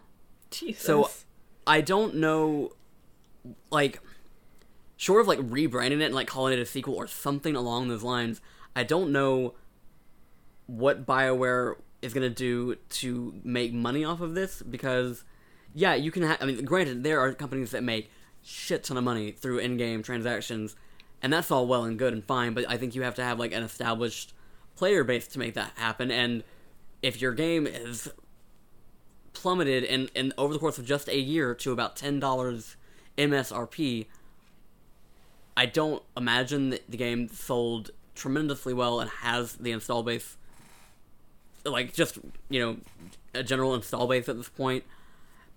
And what does this mean for the other projects the studio has in the works? Because like they've announced the new Dragon Age. The Kotaku did a report that had like one sentence that said that yes, they are officially working on something Mass Effect related. And why is Anthem the game that they feel they need to, like, I mean, this undertaking, like, I can't, like, I don't know how to quantify it in numbers or words, but like, you gotta assume that it's like fairly substantial to the point where like a non-insignificant amount of their team is probably going to be working on this. Does that mean that Dragon Age 4, or whatever it's called, that was already projected to be like 2022, I think last we heard, is it going to be a 2023 game, 2024? Like, what is Anthem going to be pushing around as they do this, whatever this reinvention is? So I will answer that before I pass it over to Caitlin. From what was said in the Kotaku report and from what has kind of been talked about since, it's, I think, important context to have here is that we can think of BioWare as kind of this like monolith when it is like multiple different studios at this point, and the one down in Austin is reportedly the one that is taking over the revision of Anthem. So you still have the teams out in like Edmonton and other areas that would theoretically be working on a Dragon Age or on some sort of Mass Effect property. So I think that makes a lot of sense, because you think about like the team down in Austin was the one that was previously working on things like not Knights of the Old Republic, the Old Republic MMO and things like that. So BioWare is under EA has become a lot larger than most folks remember, and it's in the same way that like Respawn can work on multiple things at the same time, even though it's all kind of under the Respawn label. BioWare is like trying to get to that same point, and there's been a lot of news stories lately about how like Vince Zampella over at Respawn has become like a driving force within Electronic Arts, like kind of helping shape not just Respawn's direction, but kind of the direction that they're trying to take with like DICE and other things. I wouldn't be surprised if that sort of model starts to become the way that a lot of studios operate under EA, where they are able to have these different teams be working on different things and not have it overlap. I have my own thoughts, but I want to toss it over to Caitlin real quick. Caitlin, what's your experience with Anthem, and kind of where are you at with this news in terms of like your relationship with BioWare and Anthem? I have no experience with Anthem. I've never played it. I've barely watched any coverage of it. I watched the E3 trailer that announced it, and that's been it. because as soon as I watched that trailer, I knew it was not going to be for me. And yeah, so I've never given a shit about Anthem. This seems like they're trying to do like a Destiny or No Man's Sky type Hail Mary. I don't know that they can do it, considering it's pretty far outside their usual wheelhouse, which is why I think it already wasn't great. But I don't know. I mean, I don't like BioWare currently as it is now. Like, from Inquisition and Andromeda forward, I have not liked a BioWare game.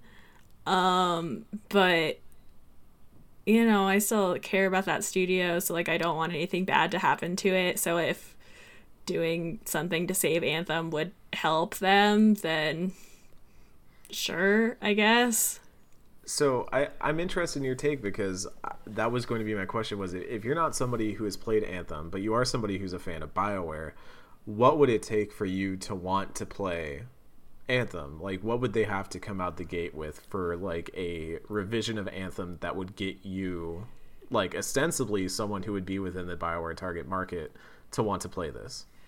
I don't know if they can. Like, the core pitch of Anthem is just not for me. Like, I like BioWare for the storytelling and the companions, and, like, that's not what Anthem is about. Anthem is, like, an Iron Man simulator. And that's fine. I know that there are people who like that kind of thing. I mean, there was a lot of hype around Anthem when it was first announced. Like, a lot of people were really excited about it. So I think there's an audience for what they wanted to do, but I don't think I'm ever going to be that audience. I don't think BioWare fans are typically that audience. And that's what... So, it's... What I don't... Again, like, it comes back to something I was saying. It's like, why was Anthem the thing that they thought they had to double down on to make work when... You know, because it's like, people want to throw out, like, Final Fantasy XIV, No Man's Sky, Destiny, as, like, these things that people stuck around with to have that sort of, like, redemption arc. But I don't... Do people care about Anthem at this point? Like, I feel like if you were going to have this major revision, this life-saving revision, you needed to have it, like, 6 months ago. You didn't need to have it... Like, you didn't need to announce it a year later, which means it could ostensibly be around, like, anywhere from 6 months to another year before it actually, whatever this is, actually sees the light of day. And, you know, as a person that, you know, likes Mass Effect Andromeda, like, that kind of, that stings a lot. That the game that you felt that you needed to really rally around was this one that a majority of, like, okay, I don't want to use, like, such granular terms as, like, a majority of people didn't like the game, because it had a poor reception. I don't think that's unfounded to say. Right, and that's not, and, you know, Mass Effect Andromeda did to, you know, some extent as well, but not the same extent. Like, I guess, like, Mass Effect Andromeda felt more divisive, where Anthem was very much universally panned, and, like, I don't feel like I ever saw an inkling of that sort of, like, just the beginning of, like, a turnaround for that game, at least not up to this point. And I feel like you have, like, you know, the games industry is something that is very fickle. People move on from stuff quick, and I feel like if people were already, like, well and away from Anthem at this point, I don't, like, no matter how good you make the game, because, like, if Anthem 2.0 comes out and it's some masterpiece of game design, then maybe, yeah, that's going to bring people back. But I think when you've already got, like, the stink of this brand on you, I don't know how many people are going to come back. I don't know how many people are going to come to it for the first time. I don't know. Like, it's just, why... What is it about Anthem... Well, sorry, just let me get this, like, one sentence out. Like, what is it about Anthem do you think that's going to drive people back in the first place? Like, why... After everything that's happened in this first year, what is it that makes you think that people are going to care 18 to 24 months later? So that's where I'm at with Anthem, where if I was in their shoes, I wouldn't know what the solution is, because we say, like, why did it take them so long? It's been less than a year since this game came out. Like, don't think about it in terms of, like, oh my god, it's been almost a full year. But we're saying it's almost been a full year since this game was dead on arrival. Like Right. it from the outset, the narrative was this is a train wreck, and I feel like they've been fighting against that throughout the game's entire lifespan.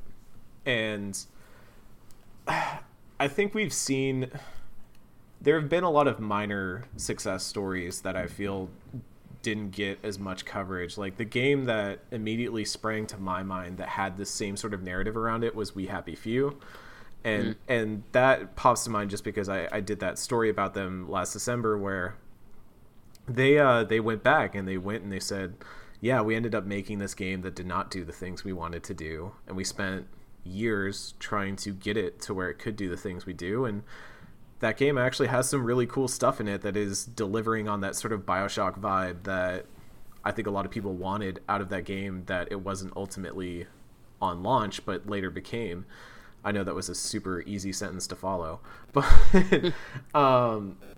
with BioWare, that's the thing, is BioWare, you know, with We Happy Few, those developers get to play on a smaller scale, right? Like they were ostensibly an indie team that then grew into a larger team that is now a full-on Xbox game studio that is working on their next project as an Xbox game. Like they got to kind of get shepherded into that realm and fix their problems as they grew. With BioWare, they were already like at the peak, at the top. Anthem was going to be their big come out. We're going to fight. And the narrative from the beginning was already really against it. And now, less than a year later, they're having to put a statement out like this. Like, that might seem crazy, but for BioWare, it feels crazy that they have to come out and make this statement at all. That they, like, because you think about, did they ever make a statement like this for Andromeda? Did they ever, they did eventually come out and say something about, like, we know that people don't like the ending of Mass Effect 3 and all that, but they never said, like, we're not to the level of this. And I mean, at least, like, well, the statement they ended up making about Mass Effect Andromeda was that they were dropping support of it. Like, that was, I guess that's something that, like, I'm coming back around to now, is, like, all the lessons I would have thought BioWare had learned from the past 3 games. Like, you know, granted, like we said, however many, like, probably, like, the very end of the Andromeda season was, like, yes, despite the fact that maybe, like, as time has gone on, time has not been kind to Inquisition, but Inquisition was, like, it killed it right out of the gate when it first came out. Like, Game of the Year Awards was BioWare's, like, best-selling game at the time. Then Andromeda happens, and that's a stumble, and then Anthem comes, and that's, like, literally falling off a cliff, and then just, like, falling and falling and falling. And instead of being like, okay, we need to sort of assess what the problems of our last few games have been, they're instead choosing to double down on the game that is most emblematic of the problems they have had probably over, like, close to a decade at this point, because, like, the last game that was, like, granted, like, okay, Mass Effect 3 had, you know, its massive controversy, but that was not about, like, game design issues and just, like, a general lack of identity and understanding of how their games appeal to people. But now, like, again, it's like Anthem is the one that you decide that you need to double down on, huh? Like, it's the one you decide that you need to dedicate, like, I mean, obviously they don't give real numbers, but, like, a non-insignificant amount of your team to completely reworking, probably from the ground up. So, like, that, I mean, amongst all the other things about me wondering, like, how far, like, is this going to alter whenever we actually end up seeing Dragon Age 4?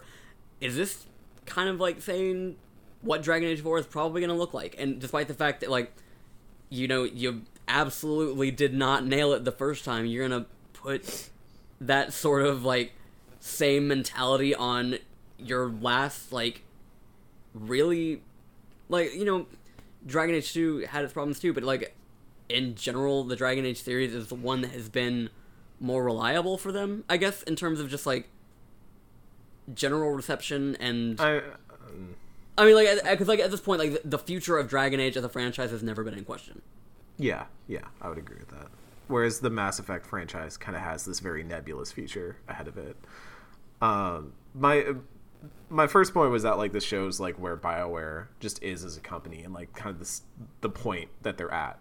But the other, like, thing that this says to me is that they see Anthem as savable and as salvageable. And we brought up, like, multiple games during this conversation, And I think it's interesting to look at the environment in which those games came back, because you look at Final Fantasy XIV, competition in the MMO space is never very high, right? It's always World of Warcraft. And Final Fantasy XIV had the benefit of having the Final Fantasy name tacked onto it, right? There is some tangible benefit to that. And that was an immense turnaround. And also, like, I saw a great tweet today from at Heads Fall Off, who's a great Twitter account. Y'all should follow him. Jackson. Yes. Who, it was something to the effect of, BioWare has doomed themselves by making the choice that no developer under any circumstance ever should make, which is, hey, if it worked for Square Enix, why not for us?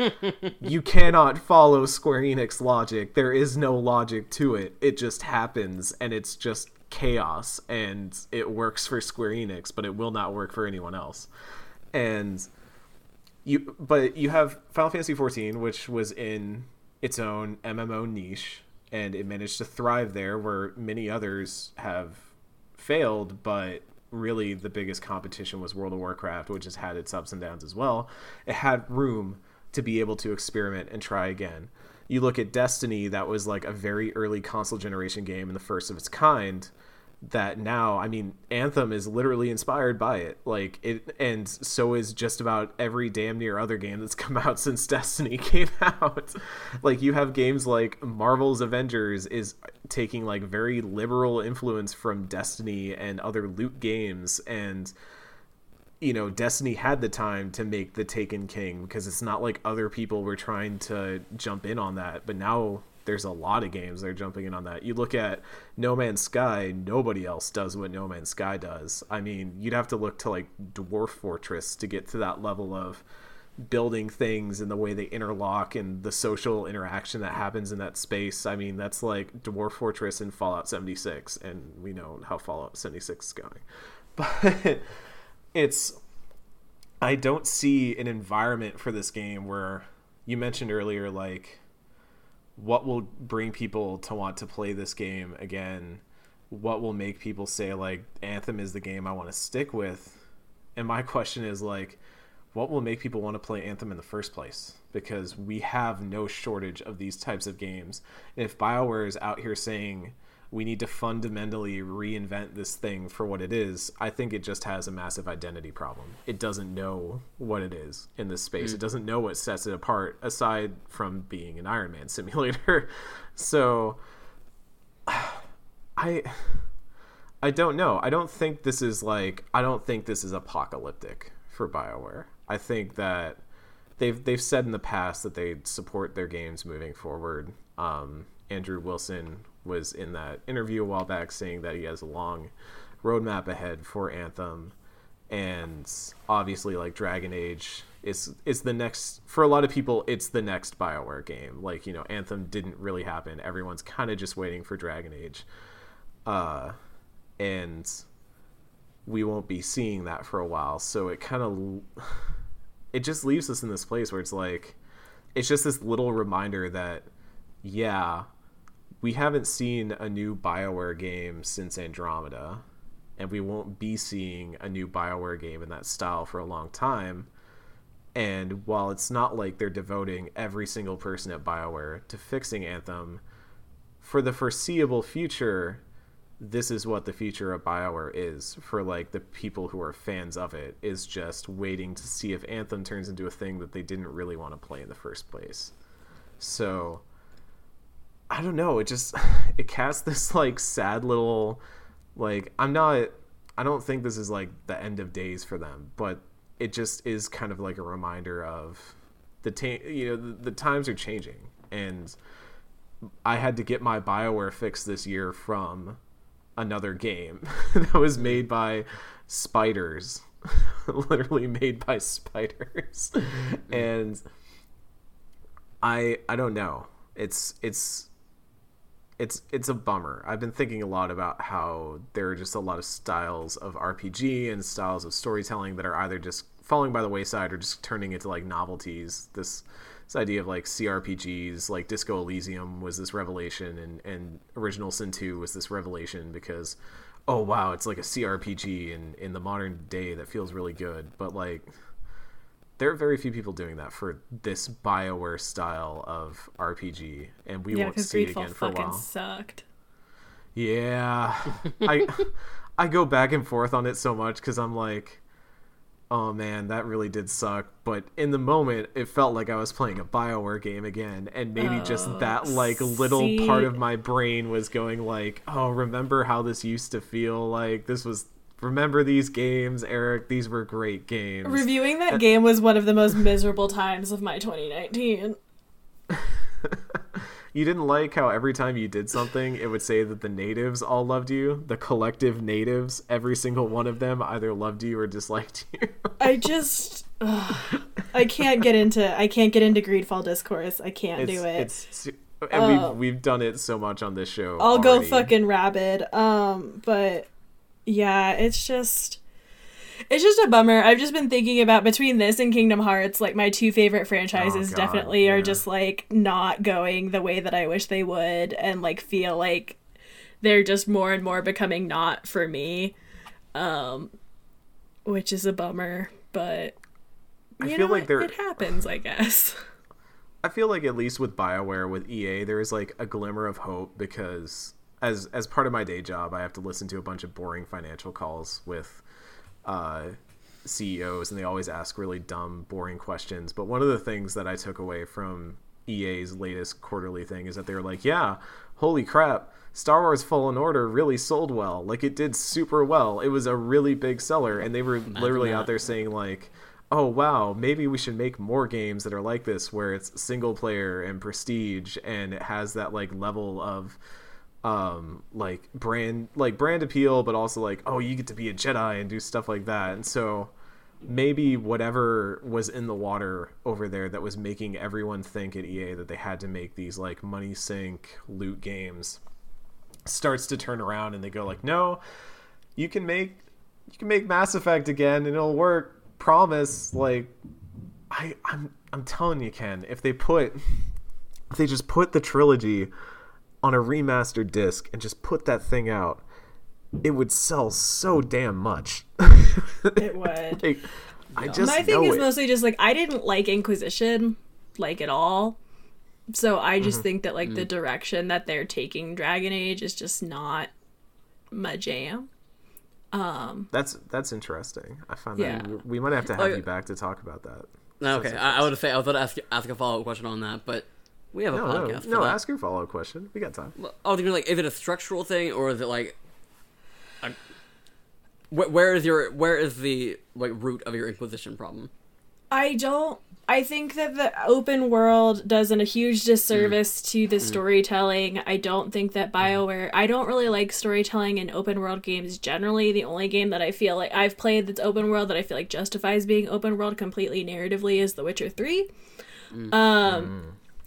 I think that kind of storytelling is not their strong suit, as we saw with both Inquisition and Andromeda. I also think that the characters are weaker.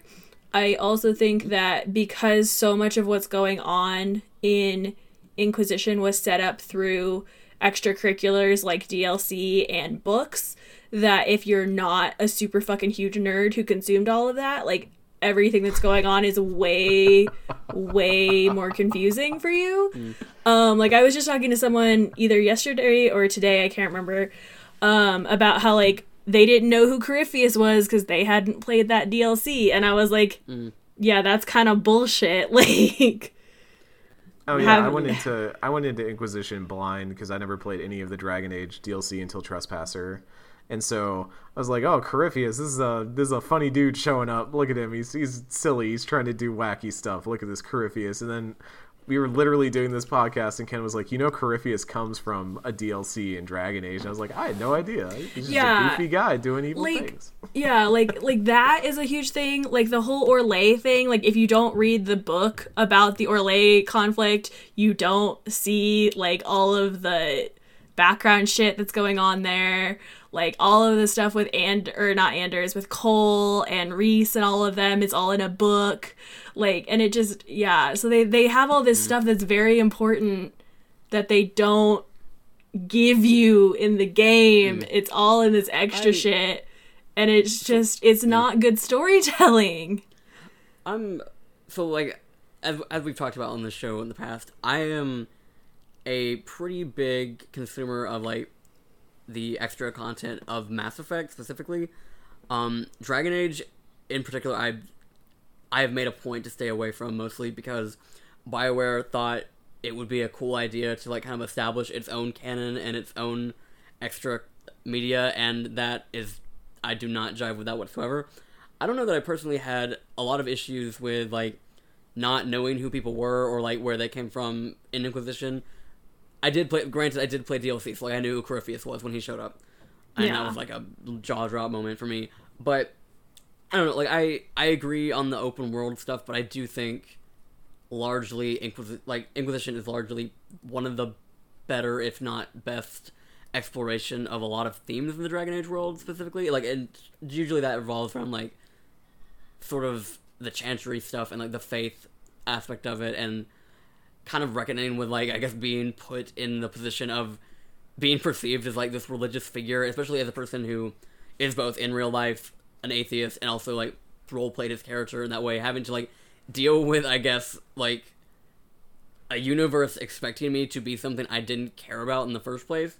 And kind of, like, I guess, like, taking a wrecking ball to a lot of the ideals of that universe is something that has stuck with me a lot, and it sticks, and, like, Inquisition is one of the only BioWare games of, like, recent memory that I only played through once up until last year, like, right before we started Normandy FM, and I found it, like, resonated with me even more, and, you know, would have been, like, 4 or 5 years later at that point.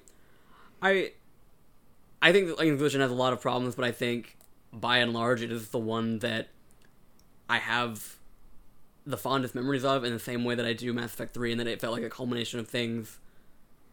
Like, the things that mattered to me most in that universe all came to a head in one game. So. I just think that, like, the core story is not good or interesting, and, like, all of the cool, good, interesting things that are in there are, like, obscured by the open world, or... obscured by, like, the weird batshit way that they're trying to tell this story. Like, Calpurnia is such a cool character who should, in theory, be very important, and she gets completely fucking sidelined. And, like... I mean, yeah, Corypheus sucks. Like, I would never dispute that. Like that...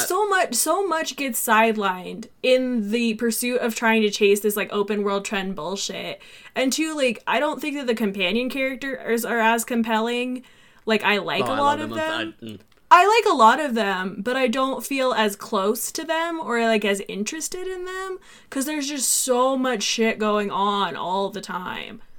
And, like, yeah, I don't know. I think there's parts of Inquisition that are cool, but it's not the shit that I like about Dragon Age, and it leans into the shit that I don't like about a lot of modern RPGs, so...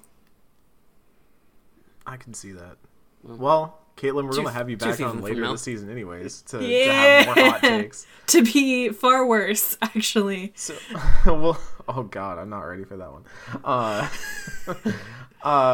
That's going to be it for our show today. Next week will be the Urn of Sacred Ashes, and we'll have one Andrew King on. Very excited about that.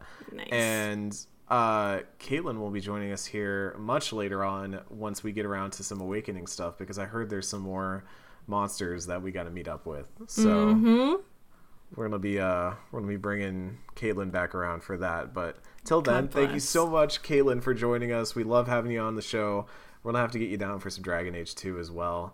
Maybe not Inquisition from the sounds of it. Thank you guys for having me. I always have a lot of fun getting to indulge in BioWare talk.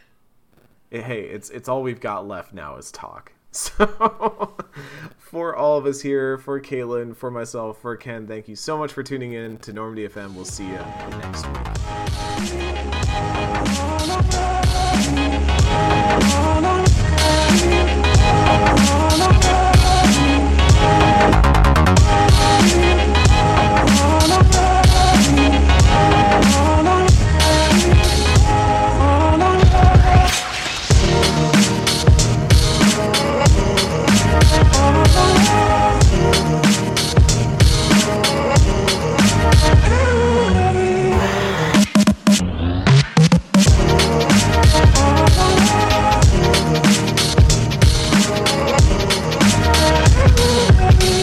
have watched and waited